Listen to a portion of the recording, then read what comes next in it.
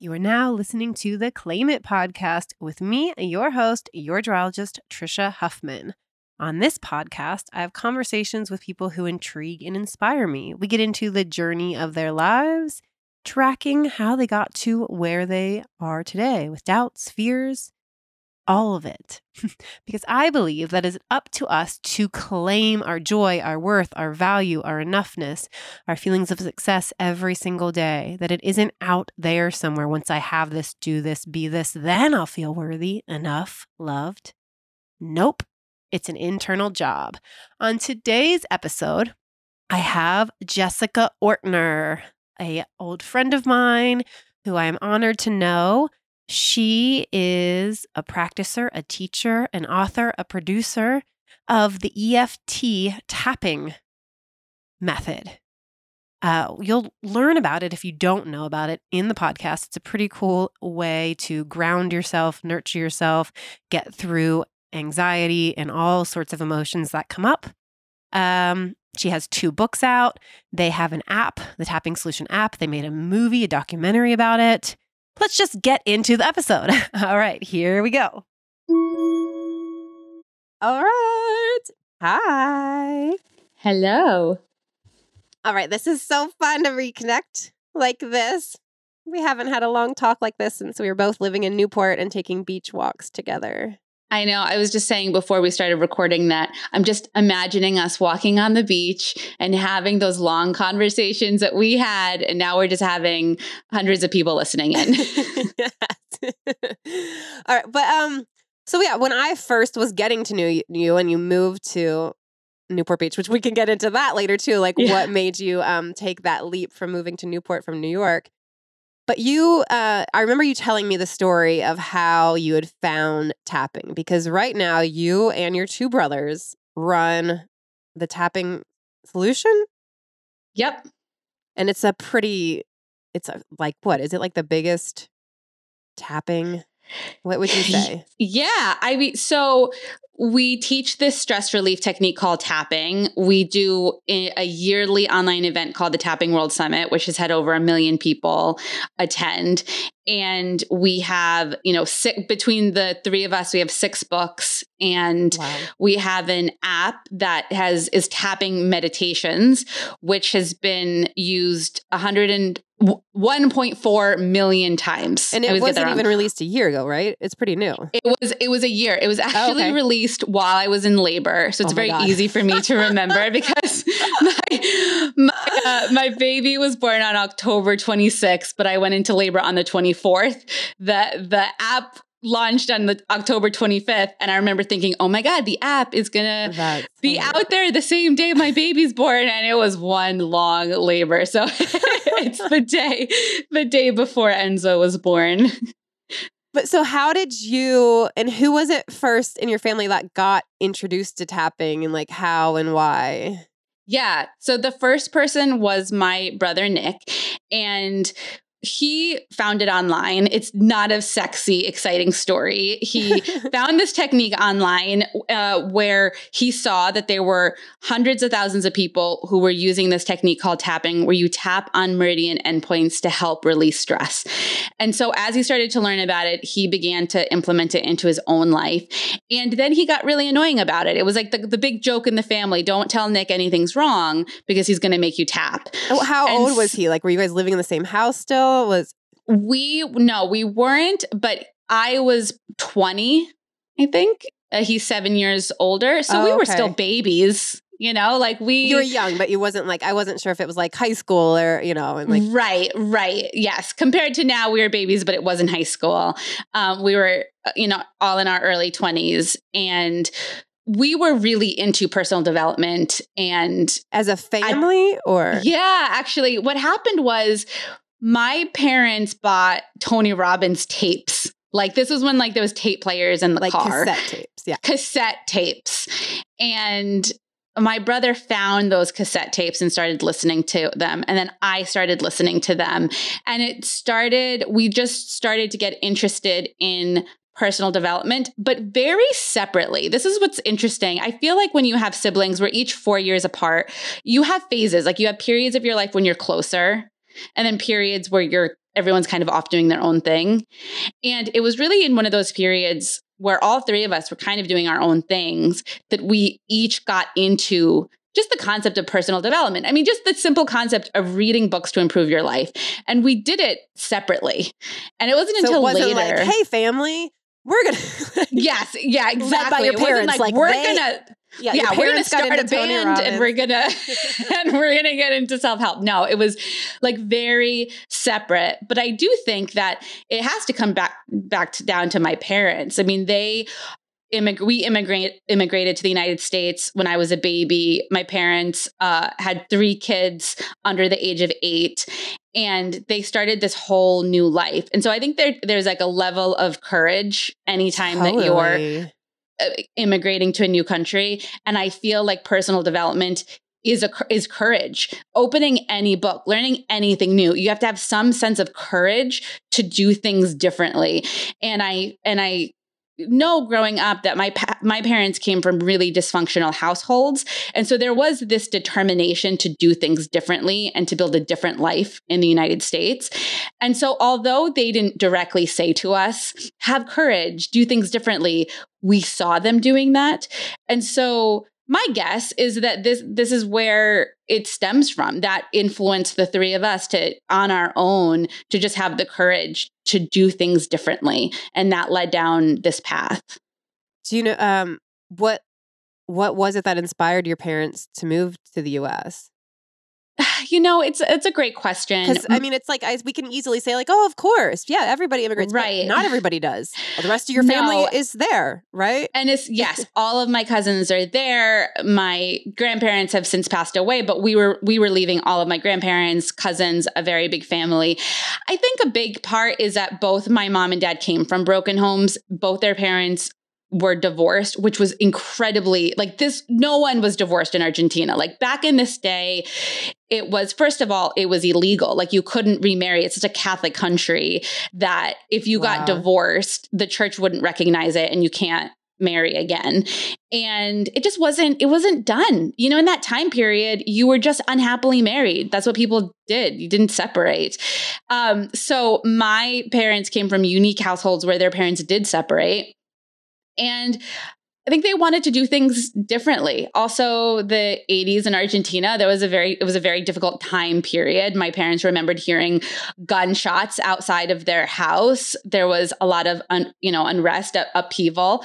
And so that influenced it. But I got to say, the thing about Argentina is there's just a crisis every 10 years. Like there's a financial crisis every 10 years. So there's also a resiliency where I see it in my cousins of like, well, you know, at the end of the day, we're still going to get together and hang out. And family matters, and we're still going to choose to be happy.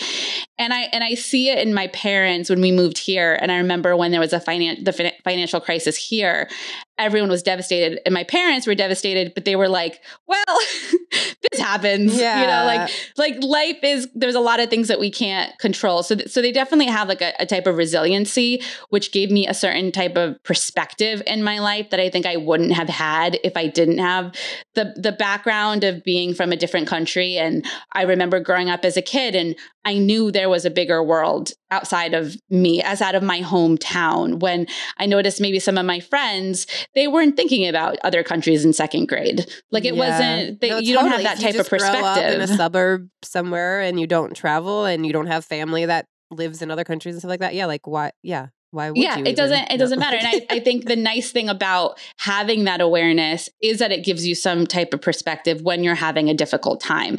We struggled financially as a family when I was little, living in the United States, but that struggle is nothing compared to the struggle that other people have in different parts of the world. And so that type of perspective, I feel like, has always helped me and is something that's just a big part of my personality. If I'm having a tough time, I can take a step back and have perspective of how lucky I really am. Were your parents sort of putting those messages into your head? You know, like when you would notice like a struggle, like maybe you had a hard time at school or whatever it was in sports, that like that they had a sort of way of talking to you. That I have a specific memory of. It was a time period when we were struggling financially, and I would always know when we were struggling because we wouldn't have orange juice in the house. Like orange juice was only in our house when things were going well. It was like the first thing that was cut when we were struggling. And so remember we had no orange juice. And at the same time, it was near Halloween.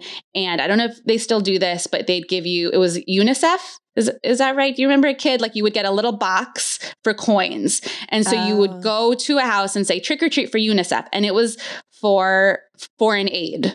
I think. I know it was charity, right? So you would go and you'd hope to get some change and then you donate it. And so I remember having the box. And when you would do it, people would give you 5 cents, 25 cents, just a little bit. And my mom gave me $2. And I remember being like, oh my God, cash? You're putting cash in this box? And thinking, for me, it was just a lot of money. And I said to my mom, most people just put a nickel in. Why would you put $2? And my mom's like, we have so much and there's so many people that have so little. Like, it's really important for us to give. And I remember since I knew there was no orange juice in the house and I was feeling scarcity in my life, seeing my mom say, no, actually, we still have a lot and we still have enough to give. And that really is something that stayed with me. Yeah, it is. It seems like such a little thing, but it is. Especially if you're like really struggling, like, every dollar, like matters. And even back then, I was like, every quarter matters. Yeah. Wow. Okay. So then you all found do you remember what led you to like really diving more into personal development when you were in your early 20s or whenever it was? Yeah. I dove in when I was in high school. I just had a really tough time in high school in general. I just felt really lost. I felt like I wanted to do things differently. I saw everybody going to college and following this path, and nothing really excited me. And it felt like in high school, you had to play a certain role. Yeah. And I just didn't like the role I was in. I didn't like playing that role. Everything just felt a bit fake to me. And I didn't like the high school.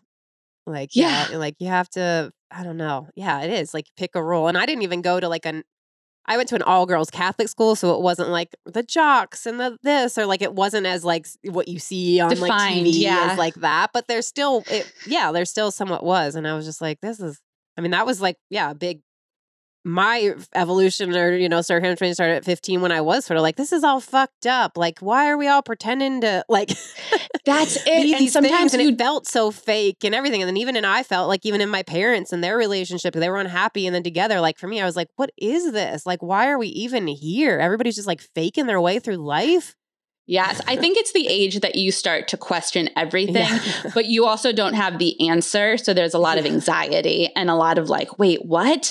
Like things don't make sense, but you can't quite articulate why. And you have a feeling and you might not be able to articulate why you have that feeling. It's a confusing time. And at that time I was 17 and my brother Nick came and was like, let's go to a live event. Let's go to a Tony Robbins event. He had found the tapes. And so he convinced the whole family to go. And we like had no money. So we all stayed. Those are pretty expensive. I'm guessing back then they were expensive too. They were really expensive. We flew down, I think it was in Florida where we had to go. And we're a family of 5. So it's my parents, my brother, Nick, my middle brother, Alex, and myself. And then Nick's best friend, Nick Polizzi. It was 6 of us sharing one hotel room. Like, I don't even know how we fit. Like Nick Polizzi was sleeping in a corner on the floor. Like we just stuffed in that room. And I remember getting there and being like, what is this? This is so weird. But then I really got into it and I was really inspired by the way he encourages you to reflect on your life and the strategies you run. It's not just about motivation. It's about looking at the patterns you have in your life. And at that time, I really had this big pattern of believing that I wasn't smart enough. I had trouble reading as a kid. I stayed back in 2nd grade. And that moment of staying back in 2nd grade because I couldn't read just haunted me for the rest of my schooling. It was even when I was getting good grades, I felt like I was faking it. Like I was always that 2nd grader that couldn't read. Even when I had good grades, it was like I just had to study more than everybody else to get good grades. So when you did get good grades, you didn't feel like you would actually earn them or you're worthy. You're like, they're just being nice to me, maybe even. I faked the system. You know, there were certain things like history and reading, which I did better at, but I still had to study really hard. And then there were things like math, which like I cheated so much in math in high school. Like, but you know what? I was so innovative and creative in the ways that I figured out how to cheat the system. Grades by myself. I cheated.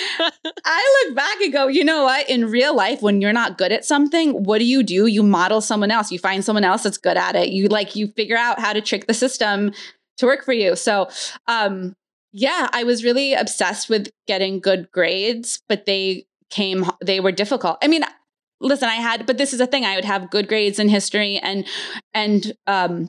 reading, but then I would go to math and be horrible, but everything felt horrible. So even when something did happen, even when I got that A, it felt like a fraud. It felt like I cheated the system that time. Even if I wasn't cheating, it was still a feeling of being a fraud. And so here I am 17 at this event and I'm realizing, wow, I stopped myself a lot because I don't think I'm smart enough. And I really began to explore this. And something that I'm really grateful for when it comes to my parents is that when I stayed back in second grade, my mom is a school psychologist. So she really knew what I was going through.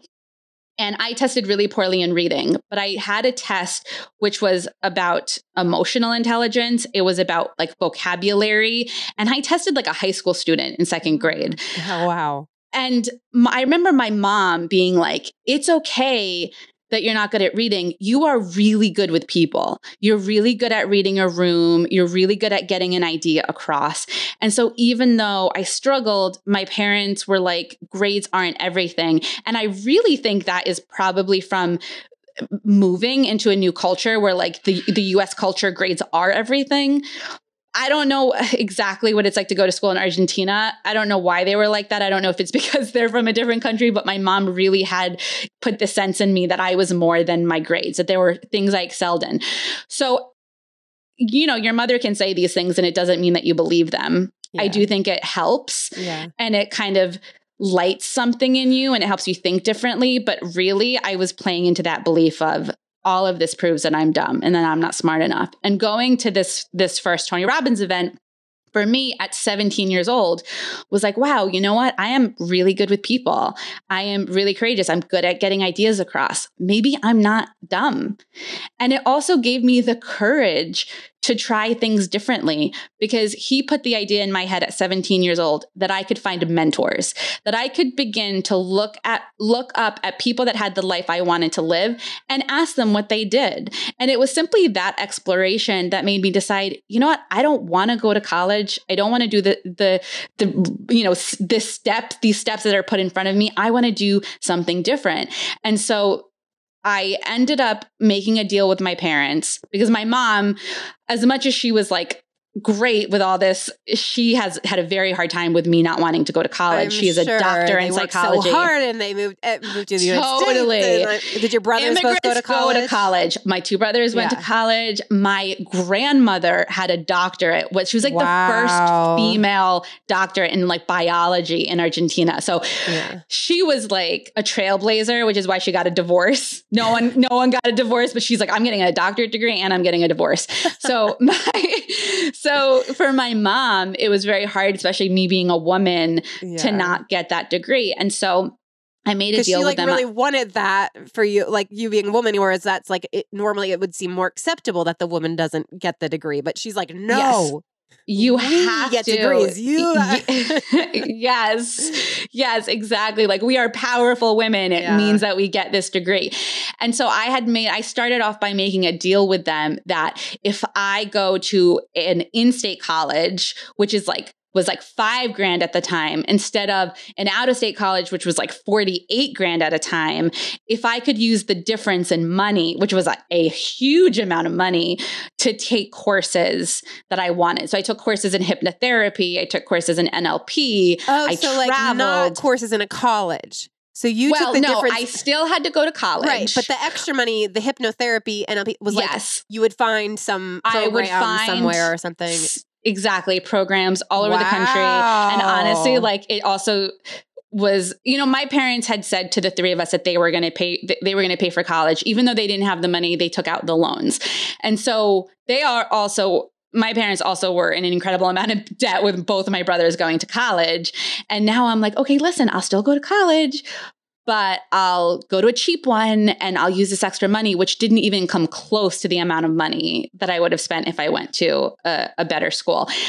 That being said, it lasted for like a little more than half of my freshman year in college. I couldn't do it. The more that I started to learn this stuff, I was like, I can find mentors. I can learn.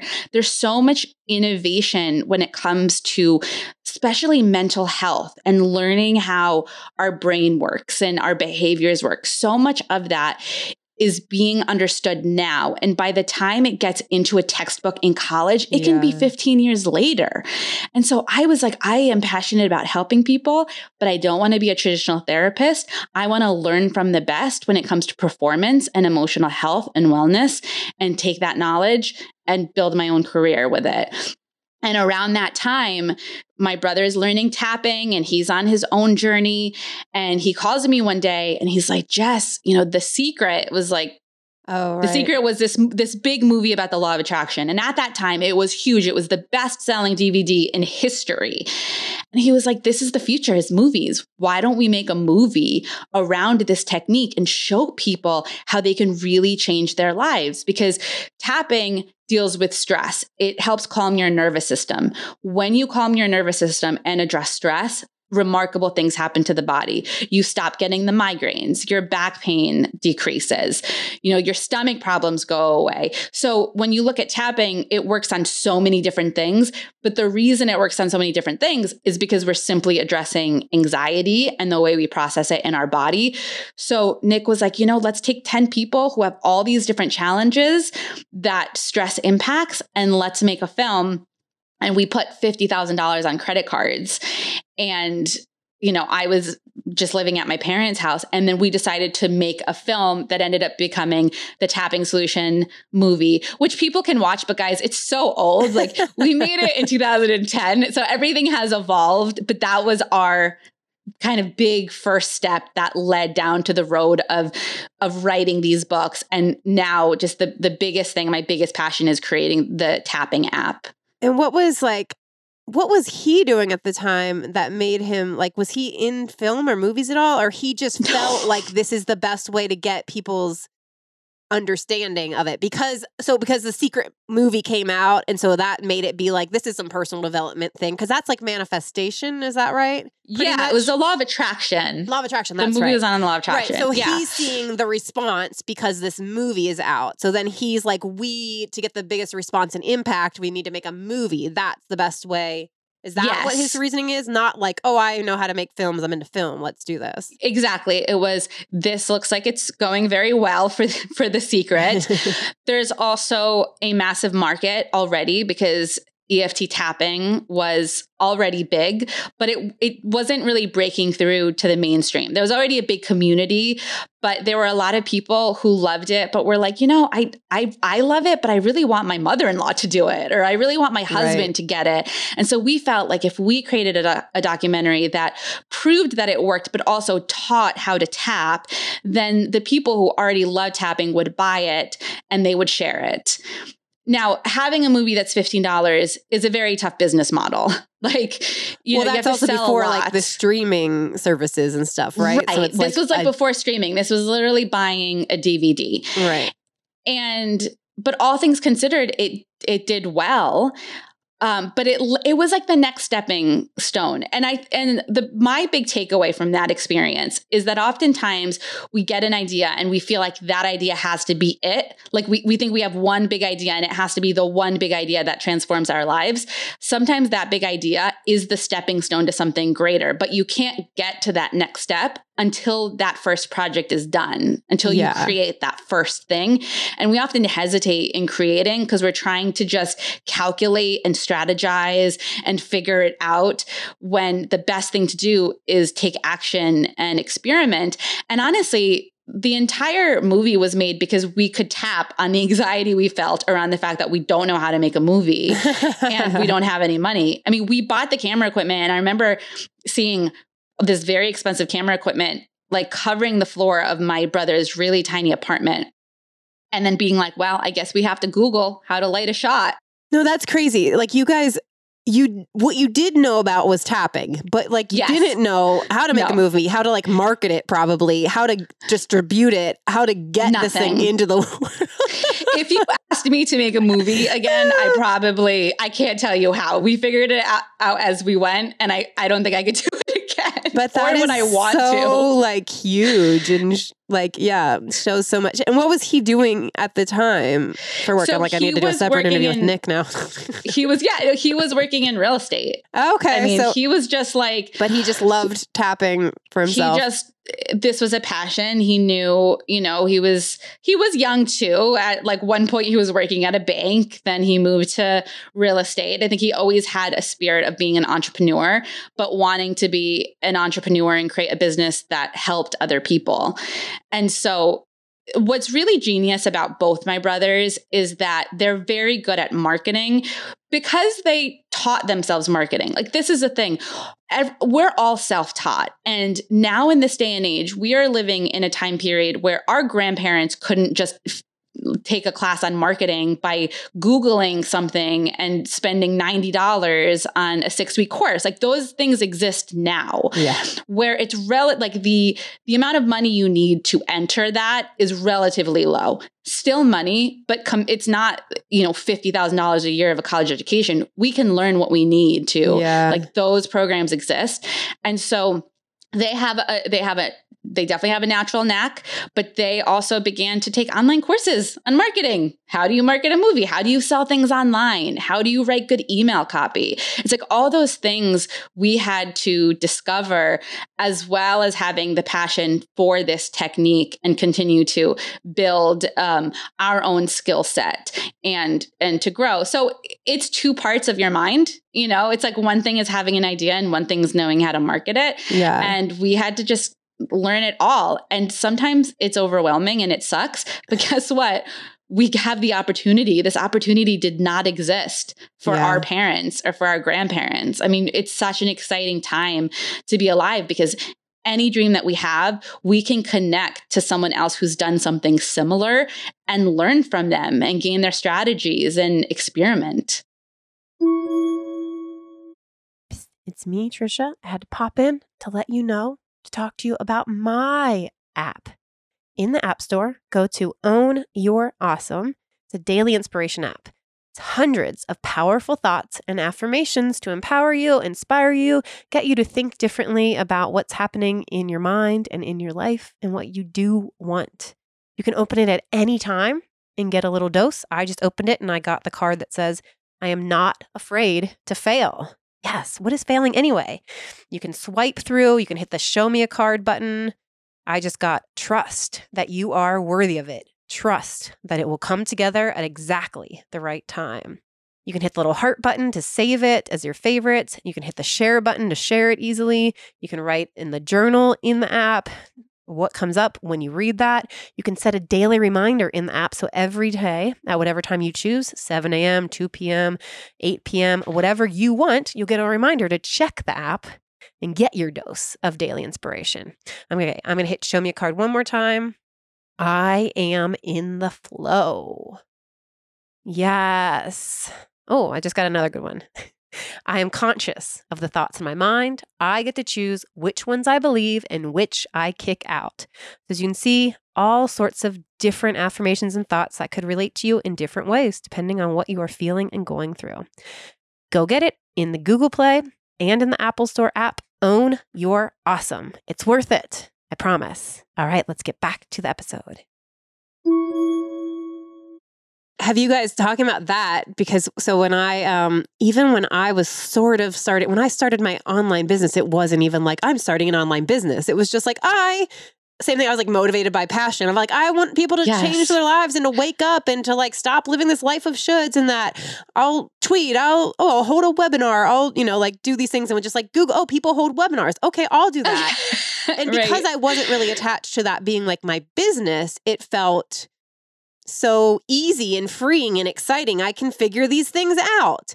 What I've realized now that it has more become my business, and what I'm also feeling from other people who are like now have this passion and want to become an entrepreneur of some sort, but because they have a passion, that then it can get stuck in because there's so much information out these days on how to start a podcast, have an online business, send emails, write the best email copy, whatever it is, that it can be almost even more overwhelming because there's so many people to choose. Like, I can model myself after that person. So that means I should do exactly what they did.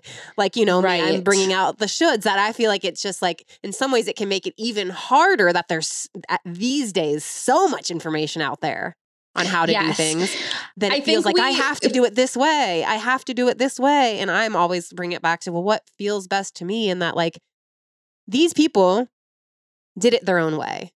And they figured it out. And like, yes, their way works, but they didn't, it's like everybody is sort of figuring out their own template. And that could be like, that template gave them the number one podcast or the number one this or the number one selling independently made DVD or something like that. But it's like everybody was actually following their own steps. So we can take from their steps, but you can also like follow your own steps. Yes, it's you definitely have to be flexible. And I think having too much information, the biggest challenge is that we feel paralyzed. Yes. So there's so many options that we just don't take any options. And,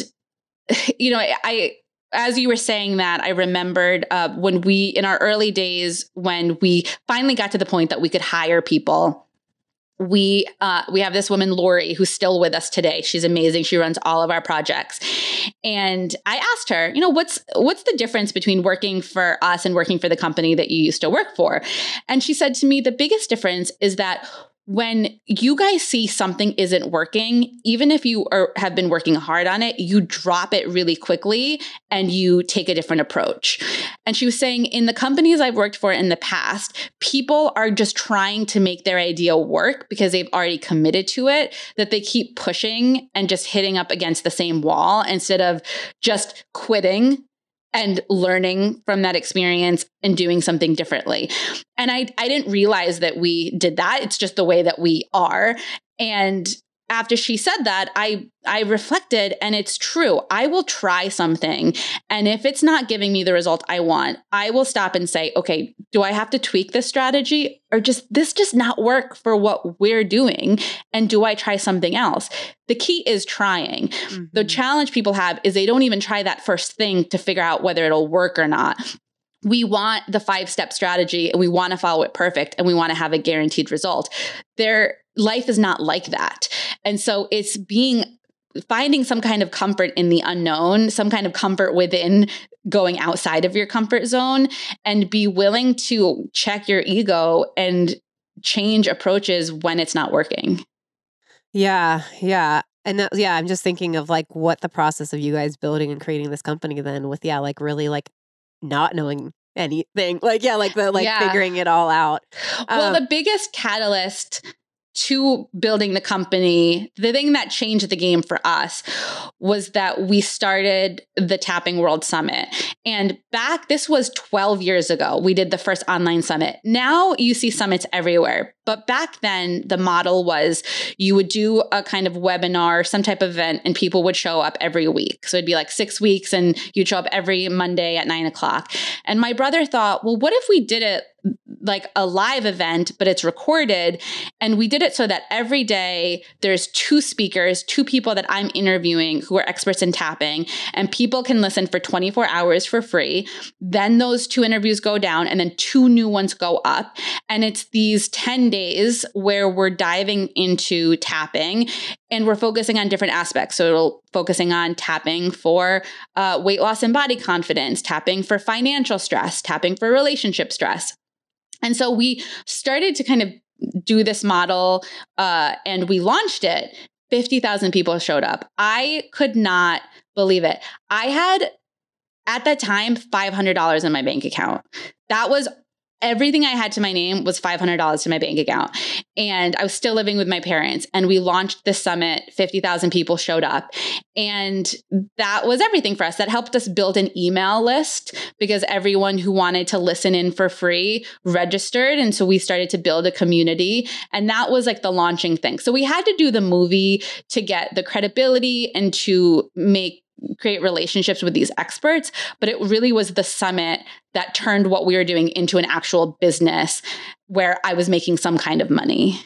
I can also see, though, you're reaching out to other leaders in tapping and bringing them onto your thing, that feels to me like, again, that it's being led, like, even though you guys are trying to make a living for yourself in this company and you're saying you had no money, it seems less ego-driven because you are then taking these experts in tapping where you could be like, oh, I don't want to give them any credit because then people will go to them. You know what I mean? Like you're highlighting tapping experts that it could be, I could see other people being like, that could be a fear. I don't want to.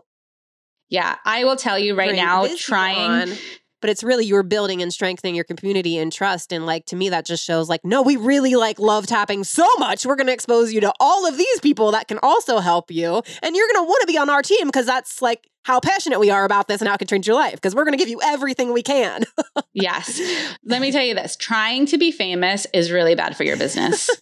So bad for your business. And I see it now with social media. Like our social media is decent, but I don't have like a ton of people because my focus every day is not to be famous on Instagram. I want to help the most amount of people. I want to create a business that supports my family, that grows and helps people. And if my only focus was on everyone look at me, we wouldn't have this level of success. Our decisions would be so different that we wouldn't have created the foundation that we have now and the stability that we have now. And I just see it a lot. Like, you know, we want to help people, but we also want to be like the shiny star and we want to be seen. And I understand that desire because I have moments of wanting that. But I will say that when we created the summit, some of the feedback I got in the beginning, and actually I still get this feedback a lot.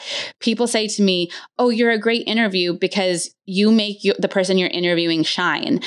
A lot of people go into interviewing because they just want to hear the sound of their own voice. They want to talk to people to elevate themselves. They're not good listeners. And when you interview someone or when I interview someone, we genuinely are curious and we're doing it and we want the other person to look and sound good. We want them to do a good job because it's like we all elevate each other together. And I think the reason our summit to this day is still one of the most successful ones online is because when I go into that interview, I am not trying to sell you anything. I'm not trying to be the shiny star and get the attention. I am just trying to help someone else to let this speaker shine so that they can share their tools and their gift for the listeners. And then that person is moved by that experience. They're tapping during this interview. And then they decide, you know what, I want to buy this. I want to own this. And that's how we build the business. But I have to work on it on a daily basis to not let my ego, or the amount of followers I have on Facebook and Instagram impact my business decisions, which are more about, creating that sturdy foundation. Does that make sense? No, it totally makes sense. And I get it because it's like, I get that. And I'm so passionate. Like, yeah, I want people, to actually transform. And I am generally interested in people and love listening and love asking them questions. And I'm always asking questions that I'm hoping that the listener is then able to like see something in their own life and their own habits and their own to waken them up, that I'm really moved by passion. But at the same time, those fucking numbers mean something because one literary agent did write me back saying, I'm sorry, we only can represent you if you have 100K or more. So maybe write back to us when you have that number. So it's like a weird thing of not like having to constantly navigate. No, like this is why I'm doing this and this is why I'm lit up. But yeah, I really have to get my numbers up so people will allow me to write a book. Yeah, but they're not all like that. But yes, I did actually get that reply last week. and to be fair, although I'm saying like the numbers don't matter, sure, they do. Every situation is different and every business is different. in my situation, for example, like with the app and what we're building, when you look at Headspace and Calm, no one knows the person's face. Like if I bumped into that, I mean, they're billion-dollar companies. If I bumped into the voice, the person who is, I would have no idea who they are. And so when it comes to me doing the app and creating these tapping meditations, we're looking at like, you know, building a business that's not just based on people liking me. Although I would love it if people liked me. I mean, I share things on Instagram. I have a very cute 1-year-old. I love sharing part of my life, but I also don't want to get so caught up in the smoke and mirrors that I'm not, you know, working on creating a business that works. And sometimes it is about like doing Facebook ads or like people pay for, it's not paying for followers, it's paying for exposure. Like Facebook's model completely changed. So although I have 80,000 Facebook followers, they're not seeing my posts now unless I boost them. And it's annoying, but it's also the way Facebook has built their business and it's a free platform. So my biggest thing is how do I create something where I'm not 100% dependent on these platforms? And the way that I do that is building my email list and the way that I communicate and continuously give people value every week through an email, which is not dependent on a platform, which is really like we're renting land. Like we're building an Instagram following, but at any moment, Instagram can change their algorithm and just stop showing which they what do. we have. I mean, which they do. It's happened in Facebook. It's going to happen in Instagram. And so it's tricky. Like the numbers are important, but I feel like sometimes we can get so caught up in it that we're not working on different aspects of our business that matter. Well, for me, it doesn't feel good. I haven't written a blog in forever, and I started writing one yesterday because I felt like this icky feeling that I have to write an Instagram post that is really going to resonate with people. That's going to get a lot of likes and shares. Like, and if I go to create a post from that space, it actually feels terrible to me. Yeah. So like I do, definitely. Of course, I want people to like and follow me and share my work. Not because I want to see those numbers really, but because I'm really hoping that my words are resonating with people and that that's making them think about their life. So when I'm coming from more of a place, I feel like this really this really feels like it needs to come at me right now, or this post really feels like it needs to be shared. Like that feels good. When I can sometimes come from like, if I come from a place of like, I need to post something that people are really going to resonate with and love, it doesn't feel good to me at all. And that's where like the sort of thing of like knowing like, likes and stuff matter because of what other people, might be saying yes to me writing a book.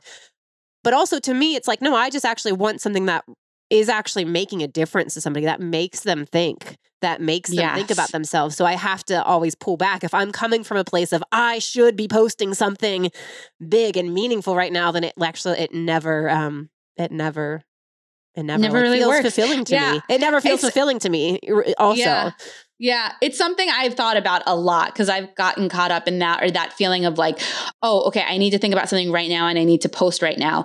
And I've decided that I'm not going to post in real time anymore. If I'm writing something, I want to sit on my computer, I open a Word document, I write something that's meaningful, and then I decide when I'm going to post it and I schedule it. Somehow for me, that creating a step in between, like a disconnect, like I use a third-party platform. I use Planoly.com where you can plan Instagram things and then it will remind you when to post. And then during the week, I actually delete Instagram and I don't have it on my phone because I want my focus to be on creating content and not consuming content. Right. Now, all of these steps I'm taking because I needed to. Like, I remember one time my brother called me and I picked up the call from my computer because my phone was in my bedroom in a drawer. And he's like, "Why are you talking on your computer?" And I go, "Oh, I had to put my phone in the other room because I was being distracted." He's like, you lack such self-control that if you want to work, you have to put your, he's my older brother. So like any opportunity he can to kind of tease me, he's going to take it. And I was like, you know what? Yeah. Like I know myself. If I have my phone next to me, I'm going to look at it.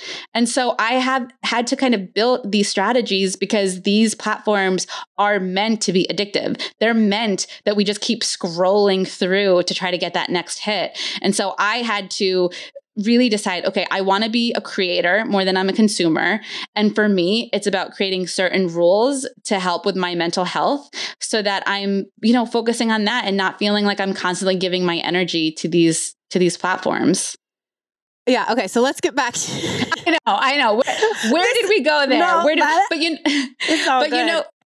I do hope that it makes people reflect on their own behaviors around social media, because I think it is an issue. Whether they have an account they're trying to grow or not, or they're just consuming that. I think it is important to like check in with why am I here and what am I doing and why am I posting? Whether it's a post, why are you posting right now? Whether you're trying to have an account or not. Why do I want this to be seen? Like,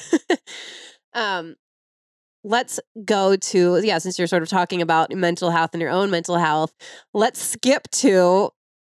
So you wrote a book. What was it? The first book? The first book was The Tapping Solution for Weight Loss and Body Confidence. For weight loss and body confidence. And why did you feel like that was important for you? Was that something that you felt like consumers needed or something you personally struggled with, or both? Like the body confidence? It was both. I didn't want to write a book about weight loss and body confidence because you did not want to. I did not want to write a book about it. I did not want to be the spokesperson for this topic because it was something that I struggled with my entire life. I think I went on my first diet when I was 14, and I really thought that I could hate myself happy and criticize myself thin. I just thought if I pushed myself enough and if I lost those 15 pounds, then my life would take off and I would be happy. And I just had so much emotion around my body and so much emotion around my weight. And I had such drastic fluctuations.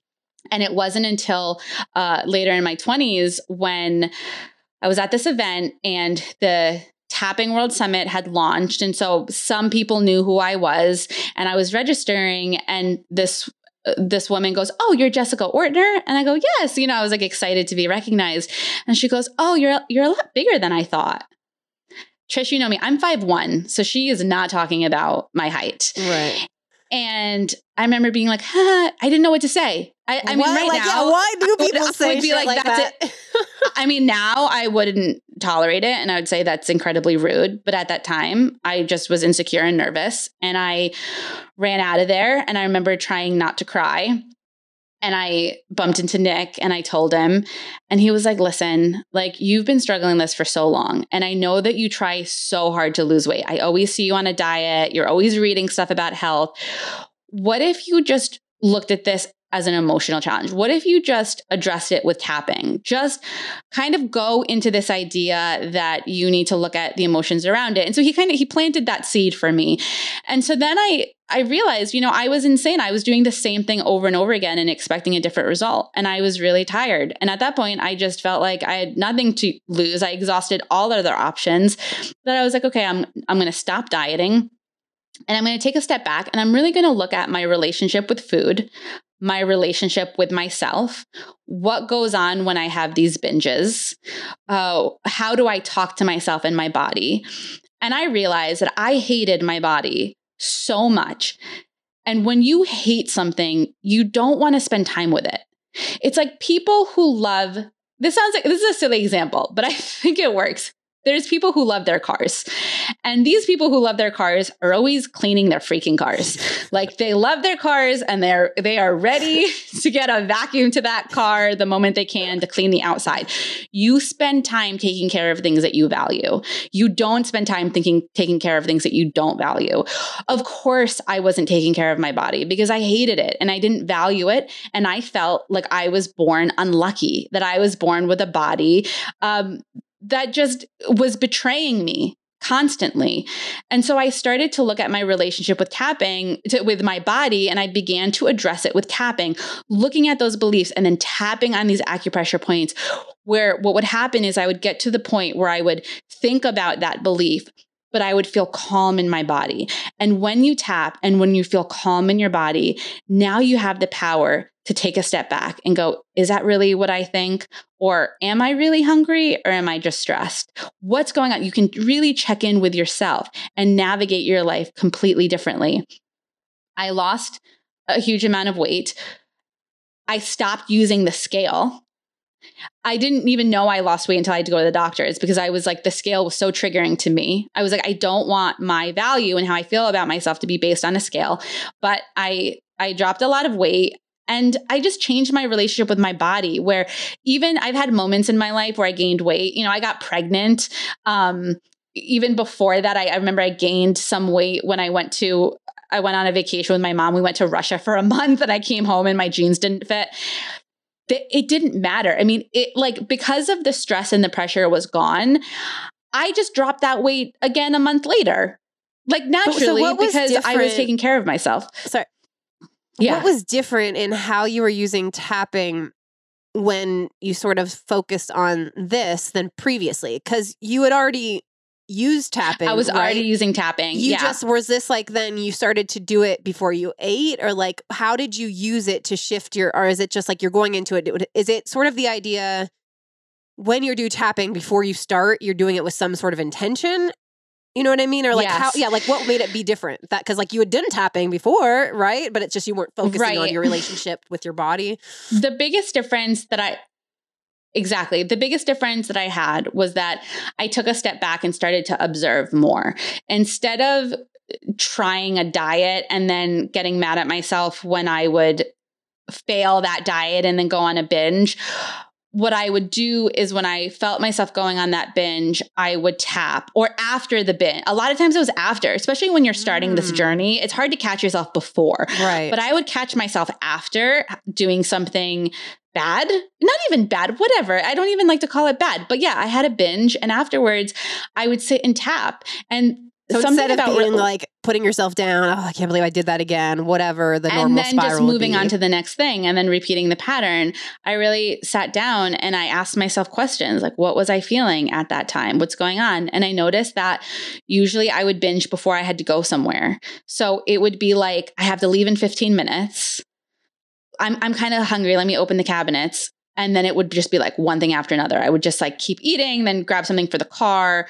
And I realized it was because I was nervous. I also, it was a very messy process for me because I didn't have a book.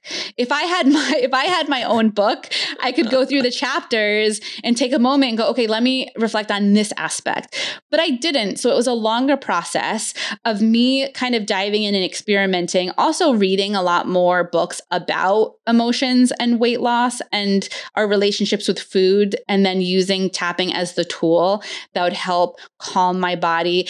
This is a thing too, is like, you sometimes know what to do. You logically get it, but you don't do it because your body doesn't know. And that's the difficult thing, because we read these self-help books and we think, oh, I know better. I know I should have done this other thing.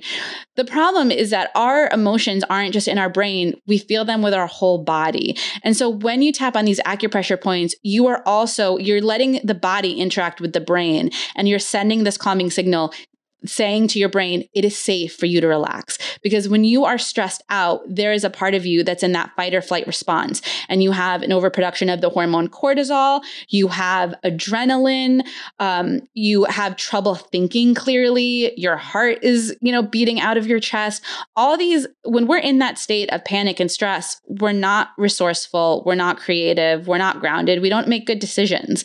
And so by tapping on these acupressure points, I could get to that more centered place. And in that place, I found the answers. And in that place, I could begin to experiment to see, like, how can I do things differently? Like, what is behind this? And really ask myself questions. And so, I ended up losing weight. But honestly, the biggest thing was my body confidence. Because in the past, I would lose weight, but I was always waiting for the other shoe to drop. Like, I knew I would just eventually. Better. You might be like, okay, great, look at me in this dress. But then you're still like hating your self-doubt, or no, wait, am I thin enough? You still have the self-doubt. Exactly. It's all so layered. And, and so this time I was losing weight, and it was just from a calm place. And I mentioned it before, I had moments, I can think about 2 moments in like the last 5 years where I gained some weight. I don't know how much, because I wasn't on the scale. But what was really beautiful for me in that experience was I was wondering whether that really mean self-talk would come back. Like, I was wondering, like, did I really change, or is all the shame going to flood back? Like, now that there's extra pounds, like, is it there? Was I just like yeah, exactly. Like, can I still feel confident in who I am? Can I still feel like I have something to say, even when I gain this extra weight?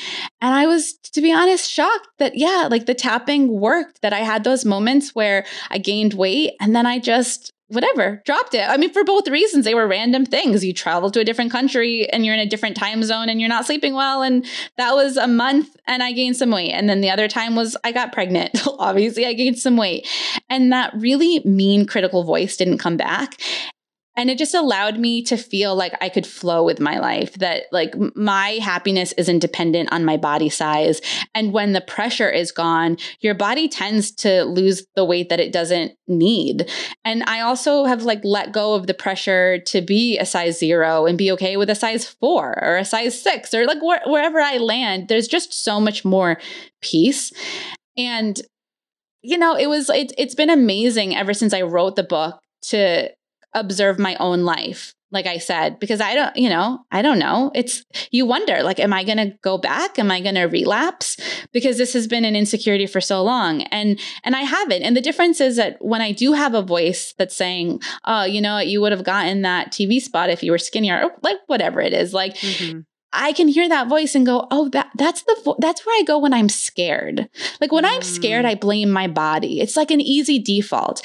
And when you let go of just all the emotions around it, when you go back to that habit, it's easier for you to go, oh yeah, I'm doing that thing because every time I'm scared or every time I feel rejected, I just blame it on my body. It's a pattern I learned when I was a kid. And you know what? We're not doing that anymore. I'm not going to do that anymore. And that's really like the journey with tapping really helped me led me to that place. And again, I didn't want to write this book because I never, like, health and fitness isn't my passion. Weight loss isn't my passion, but it was my pain. And sometimes people need... Yeah, it's like so personal, which that's probably why it would resonate more. It's like, yeah, like the things that we struggle with the most. Can help other people because they're struggling too. I think Jason Mraz just interviewed me for my birthday episode, and I think it was him said something that was like, oh man, it was something like the more personal something is, the bigger impact it has, or something like that. Because a lot of times I was saying like, yeah, like what I'm usually sharing from is my own wound, and like that's the stuff that resonates. So like when he's writing these songs, it's like everybody's like, oh, you're so happy, and he's like, well, that's because I'm like, again, he's trying to write for himself to like cheer us up, like, you know, switch his own attitude and stuff like that. And it's like, yeah, it's like the more personal something is, he was like saying the more universal it actually probably is, like that pain from it, like that we're struggling with. Definitely. And I really felt like, honestly, that when I looked at the books that were on the market, I didn't feel like anyone had my voice. I didn't feel like people were having this conversation about completely just taking a break from the whole diet and exercise thing. Because we know it, just like we know how to eat well. We know we should move our body. Like we make it so complicated that it has to be like this insane step plan and this restrictive diet.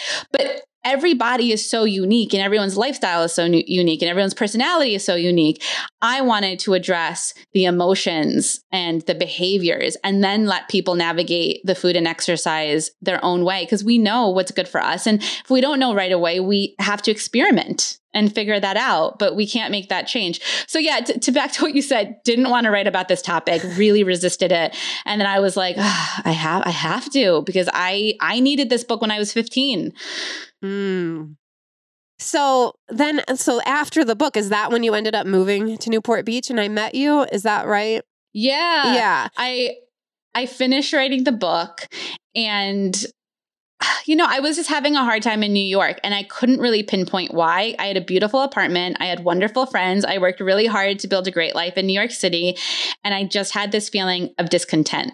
And no matter how much I tapped, I would feel calmer and less stressed, but I still had that feeling of discontent. And so I thought to myself, maybe this discontent is telling me something. You know, maybe it's not about making yourself happy. Sometimes when something doesn't feel good, it's really exactly what you need to make a different decision. And so I decided after a while that I just needed something different. I just needed to move. And so it was very, very difficult for me to do it because I just signed a 2-year lease and I had an amazing apartment in New York. And as anyone who lives in New York knows, you do not give up a nice apartment easily. Like they're hard to get. And so I ended up finding a way. I ended up finding someone who would sublet my apartment. I had to get rid of half of the things I owned. And then I moved to California because I had this hunch that I was supposed to be there. I get there. and I have a really hard time. I get really sick. I have these digestive problems. I don't know what's going on. I'm being sent to the hospital thinking that my appendix bursts. It's not. It's something with my small intestine. It was a shit show. And you thought though, like, okay, I'm going to go move across the country. And everything's going to be sunny. And yeah, you lived like a block from the beach, right? Yes. Like you were like. And I had this moment where I was like, I don't get it. I trusted my intuition. I took the chance. But then I had this other voice, because every time I would tap on my anxiety and I would get to a place where I was quiet, a part of me just kept saying, you're meant to be here. You're meant to be here. I know it's hard right now, but you're meant to be here. And I just kept just telling myself that I needed to be patient, that for some reason I was supposed to be here. I didn't know why, but I was going to find my way. And it took a few months. And then I met the love of my life, who I'm now married to, and I have a beautiful kid. And if I didn't move, and if I wasn't so sick that I was forced to stay in California, I wouldn't have met him. And when things were hard, I had to listen to that voice that was telling me, have faith. You're meant to do this. You're meant to be here. Even though everything looks horrible, you're meant to be here.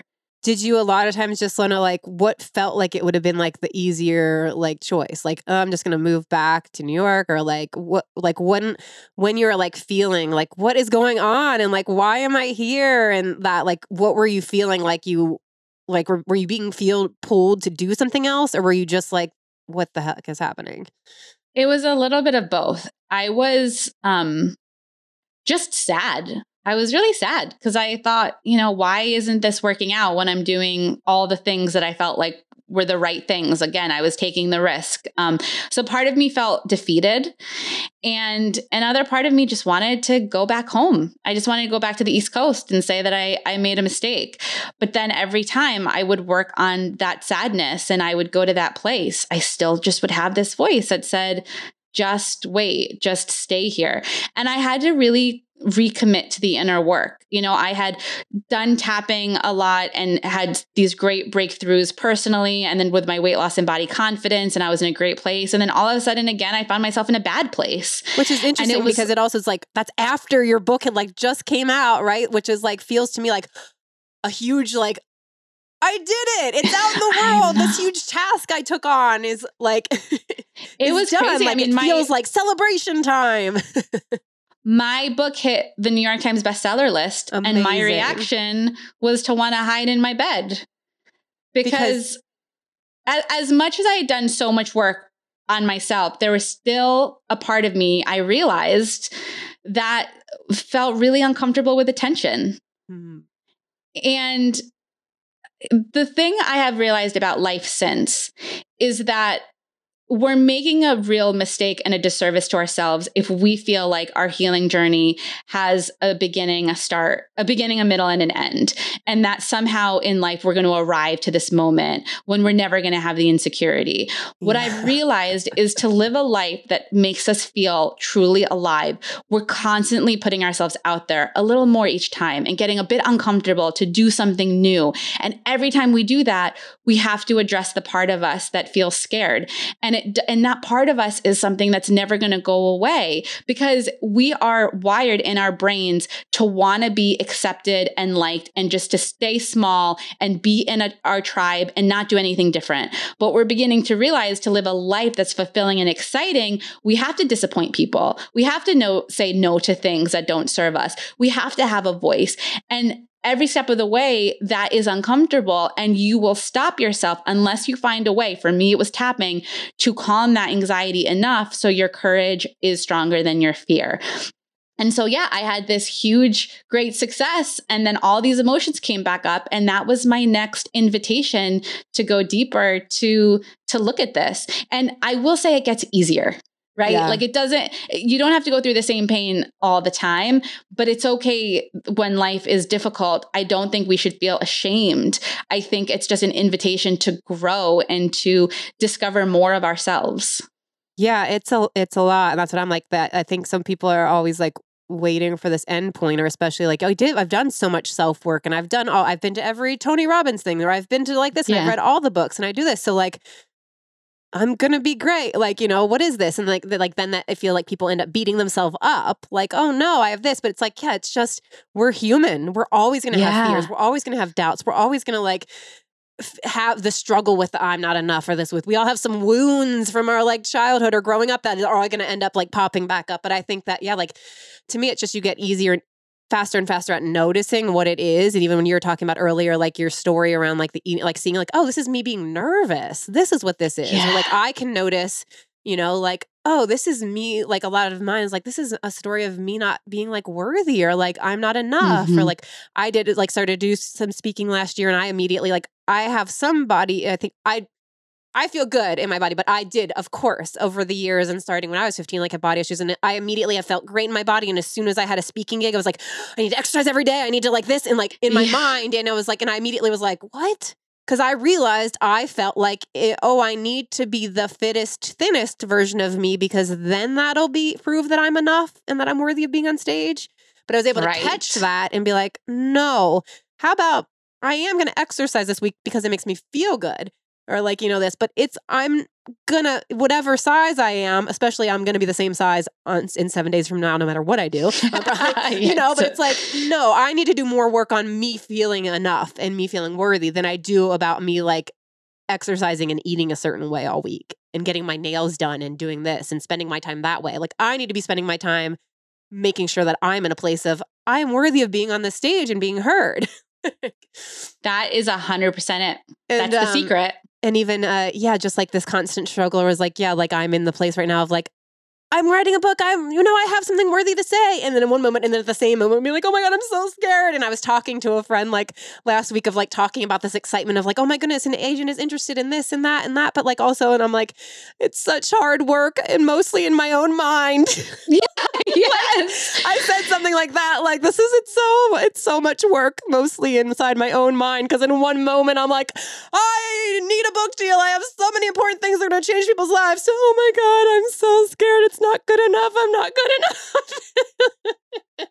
It's all about acceptance. When it comes to tapping, the way that you start with the setup statement is you say, even though, and you state this feeling. So even though I'm sad, even though I'm angry, even though I'm disappointed, I accept myself and how I feel. And you tap on the side of the hand as you say that, and then you tap on the rest of the acupressure points while actually giving a voice to that voice. So that voice that's saying, I'm not good enough. What's wrong with me? Because what happens is when you feel relaxed in your body and now you listen to that voice doesn't have control over you because it's not hijacking you emotionally and physically. And so, but it all begins with an idea of owning it, accepting it, and then we flow through it so much faster. And I love what you said before. You recognize it and you get better at it. And so it doesn't mean you never have these moments, but you definitely go through these moments a lot quicker than before. Yeah. And I love that you were just been like, because what I was about to also say is like the noticing and that it never goes away, but also that, you get so much better at having like self-compassion. And so like, that's how amazing. I forgot that is the part of tapping of like, even though like how compassionate is that and loving and self-accepting is like seeing, yes, I feel this, or I'm thinking this, or this is a real thing. And also this, that I think that's an amazing affirming thing. Like it feels like so much self-compassion and love because you're not telling yourself you're wrong or I'm bad or here I am in this story again. I thought I was better than this. Or you shouldn't feel that way. Yeah, that you shouldn't feel that way. Like all of these things that the even though is like so just even saying that just feels like my body is relaxing.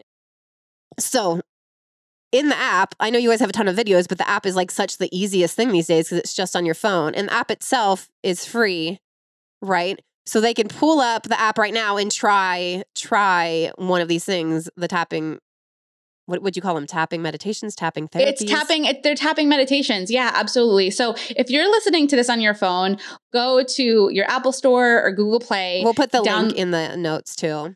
Perfect. Thank you. You download the app and if you're completely new to tapping, there's 3 really quick videos that'll teach you the very basics. And then you can jump in. There's a tapping meditation to release anxiety that is completely free. And I mean, it's amazing the results we're seeing. I mean, the thing that's the most exciting about this is that you're able to track your results and we're able to see just the impact these tapping meditations are having. So the way that it works is that before you start, you measure your anxiety on a 0 to 10 scale, and then you measure your anxiety afterwards. And, the shifts we're seeing are amazing. Like we have one tapping meditation, which is quieting my racing mind. And 96,000 people have done it. It's under 10 minutes. And their anxiety, the average anxiety, was 50% less. So imagine cutting your anxiety in half in 10 minutes. It's incredible. We have another one, releasing anxiety. This is my favorite one. 200,000 people have done this tapping meditation, and the average of decrease of anxiety is 41%. So again, this is an average. We're getting close to cutting anxiety in half in 10 minutes. And then you can keep doing the tapping and until you get to a 0, until you feel really calm in your body. So yeah, it's the Tapping Solution app. Yeah. And it's like, you can just, is it guided, yes. like put headphones in? You put headphones in and then you'll see an avatar that the point that you're supposed to tap on will light up. So you can close your eyes and tap if you know the points.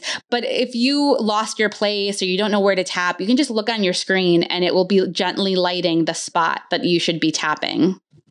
And then, so yeah, this is awesome because you can do it like, oh, I'm in my car before a meeting or this. Go to the bathroom if you're at work, like do any, I mean, you can do it at your desk, but if you feel awkward, like, yeah, it's like, so it's like, yeah, go take a little, instead of like, it's like the new age smoke break. I always felt like I was always jealous of smokers because they were just allowed to leave and go outside all the time. So I would still like tell people like, yeah, just go take a walk. Like tell people like, whatever. It's like, go have your smoke break by like taking a walk around the building or go like stretch in a stall or something. Go do a tapping meditation. Going outside is definitely the best bet, but I cannot tell you the amount of emails that I get of people tapping in the bathroom stall because it's like it's 10.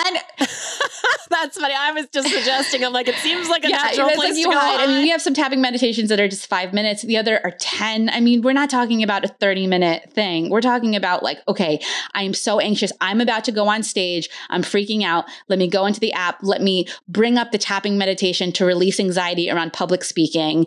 10 minutes, get in your body, release the tension, and you go up there and you knock it out of the park. Like this is all about controlling your state, releasing the anxiety so that you can be creative and resourceful and feel powerful in your life. And it just takes 10 minutes. And it seems like it's sort of like a next level affirmations. Most people have used to affirmations. Okay, I chant this thing that I want, like, I am worthy, I am enough, I am in the exact place I want to be, but our bodies can still be feeling the anxiety. So what you're saying, like you're tapping on these points. So then even though your mind is saying these things, it's sort of like then your body starts to like calm down and ground down. And then you can actually That is exactly it. Quicker. I think affirmations are incredibly powerful. The challenge is when you're absolutely terrified, you're about to go public speaking, you're completely sweating, your hands are sweaty, and you're saying to yourself, I can do this. I'm a powerful speaker. And your whole body is going, no, you're not. No, you're not. Or another part of your mind is going, no, you're not. There's something also really powerful, like we said before, of acknowledging how you feel. So the beginning of the tapping is always saying, even though I'm terrified, because I think I'm not going to do a good job, even though I accept how I feel. And it's ending that war that we have between ourselves, the one part of our brain that's like, you can do it. And the other part of it's like, you're useless. And we have this like conflict in our mind. It's about getting back into our body, accepting ourselves, realizing we don't need to fight, and just getting into that grounded and ready place. That is true, because I feel like most of the time just naming it is like so huge and so freeing. So whether it's even though I'm feeling like I'm too big in my body, even though I feel like I'm irresponsible with my money, because whatever, you missed a credit payment, like whatever you're feeling, that it can be even though this, and then you get into the exactly like that, right? I love it, and I'm pulling up after we talk into it. Even though I just feel good talking, talking to people grounds me. It releases my anxiety. Well, I have a couple wrap-up questions.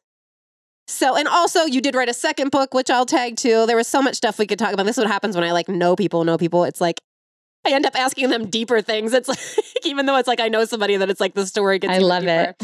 Okay, what is a go-to to raise your joy levels? Which probably tapping is an answer. But is there anything else that you would turn to if you're like, you're just feeling off, or you're about to do a podcast or do something or whatever it is, where you're like, not feeling the energy of, oh, I'm supposed to be working right now, but I'm supposed to be working. So something you need to shift your energy. Not everyone can do this, but if I can, it's the most honest answer. And the first that comes to mind is spend time with my baby. I have a 1-year-old.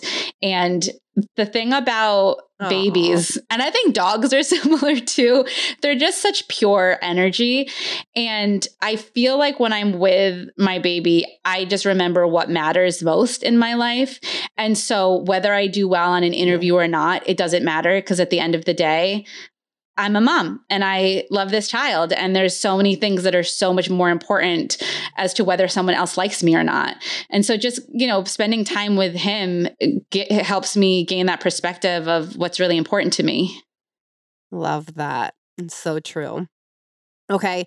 I ask everybody, this is something that I'm constantly asking myself and something I posted on Instagram last year. And so I ask everybody to apply it to their own life. What is easiest for you is not always what is best for you. Can you think of a way to apply that to your own life? So what is easiest for me is to blank. What is best for me is to blank. What's easiest for me is to not record tapping meditations. I have a tough time. I really do have a tough time doing them because I notice that I care so deeply. I want people to have such a good experience. And sometimes because I care so much, it can get in my own way. It's like this perfectionism tendency. And so I often have to tell myself it's not easy, but it's worth it. And it doesn't have to be perfect. And it's a constant struggle, and it's a constant reminder that the work I'm doing is important, and it's easy for me not to do this work. It's easy for me to procrastinate, but I want to show up in my life and I want to do more and I want to help other people. So done is better than perfect. And it's okay to be a little uncomfortable in order to create something great. Yes. Love that reminder. And it is, it's like, it seems like, but it's like noticing like the things that matter to us the most can feel like, the things that we're like, trying to hold on to the most. It's like, this needs to be released and set free so that it can touch and people. It doesn't have to be perfect. I ask everybody, can you see there's a keychain choices that are here. There's something up. So they look like this keychain, but these are all the phrases on the keychain. So I ask everybody to pick not even necessarily what is their favorite, but which reminder they feel they need in their life the most right now. I am magic is the reminder. Because when I think of magic, I think about something greater than myself. The divinity, the universe, God, the sense that we're here to serve, that we're just on this planet for such a short time. So let's share our magic. Let's be a channel for that. I love that. I love that you chose I Am Magic, but also like your perspective on it, because it is. And it can seem more like easier to get out of our own way or do the thing, put the thing out there, because if we're like, wait, I'm magic. People need it's this. Not even me. It's the magic. It's not even me. It's just like this thing flowing. It's like you can be more detached from it, not ego. It's not coming from ego. The magic needs to be released. All right, the last question. The name of the podcast is Claim It, because I feel that our feelings of success, of worth, of enoughness, whatever it is, aren't out there somewhere. Once I get this, be this, am the perfect size, whatever, write that book, then I will feel joyful enough, successful. It's something that we have to work to claim for ourselves every day. What are you claiming for yourself right now? I am enough. And the thought around that is I'm balancing so much now that I'm a mom. And so there's always questions of like, am I doing enough mom? Am I doing enough work? Am I doing, what is that? And just having faith that I'm doing enough. I'm doing enough as a mom. I'm doing enough in my business. I'm doing enough as a wife. I don't have to be perfect in every area, but I'm showing up the best I can and having faith that it's enough. Yep. Feel that. And definitely, I think a good message for anybody listening out there, whether they're a mom or not, that like just keep seeing that what you're doing and who you are is enough. All right. I love you. And thank you so, so much for chatting with me. We could have talked for hours and hours. I love you too, friend. Thank you so much for having me. It's been such a beautiful walk on the beach today with you. Oh, I miss those walks. Which we didn't talk about. When she moved to Yeah, when she moved to Newport, I happened to be living in Newport for the same year. We basically lived there at the same year or whatever, and we would take long walks on the beach. We didn't know each other. We just had mutual friends and met, and then became instant tell the deepest, darkest things. And we were in a very interesting time in our lives, both in the midst of big transitions. So it was talking about our fears and our hopes and our dreams and all of it. Yeah, which it was a magical time. I'm so glad I got to be there for you during that time. Yeah, and me too. I'm so grateful. I love you. I love you so much. All right. Honestly, I could have talked to Jess for hours, as we used to on our beach walks. So much that we could have talked about. I hope you got something from that. Make sure to check out tapping. Download the Tapping Solution app. You can find the link below. Of course, while you're there, get the Own Your Awesome app as well, my daily inspiration app. For more on Jessica, jessicaortner.com, Facebook, Jessica Ortner, Twitter, Instagram, all the things, Jessica Ortner, and then, of course, thetapping-solution.com. For full show notes and links, go to yourdryologist.com/podcast, and you'll find all the episodes there. For all things me, yourdryologist.com, and I'm at yourdryologist on Instagram. I hoped that you loved this episode, that something resonated with you. If it did, share the episode, tag us, reach out, DM us. We'd love to hear from you. And I'd love to know why you listen to the podcast.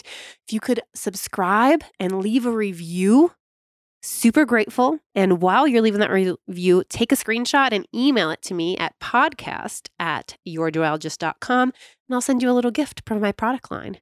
Just like I have the keychains I have every guest pick from, I have an affirmation deck, mugs, journals, magnets, all sorts of items to empower you, inspire you, to get you looking at what you're thinking, doing, and how you are moving through life.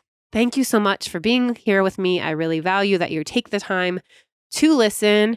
Let's end the episode today by naming maybe a feeling or something that's going on in your life, and using that sort of format of, even though I am anxious about, even though I am sad, even though I feel like my body is too big, whatever you might be struggling with right now, even though I don't feel worthy, and then create your own affirmation. Even though I am anxious, I know that everything is working out. Even though my body is bigger than I want, I know that I am perfect as I am. Even though I am anxious about what's coming next, I know that I am taken care of. So that might be harder for you to do, but that's how I create my own affirmations, is by paying attention to, what am I feeling? What is making me anxious, worried, concerned? What's a doubt, a fear I have right now? And then turn it into something I want to believe, and creating an I am statement from that. It feels good, and you can always go with the I am enough. I am enough right now as I am. I am enough today. I am enough in who I am. I am enough. You are enough.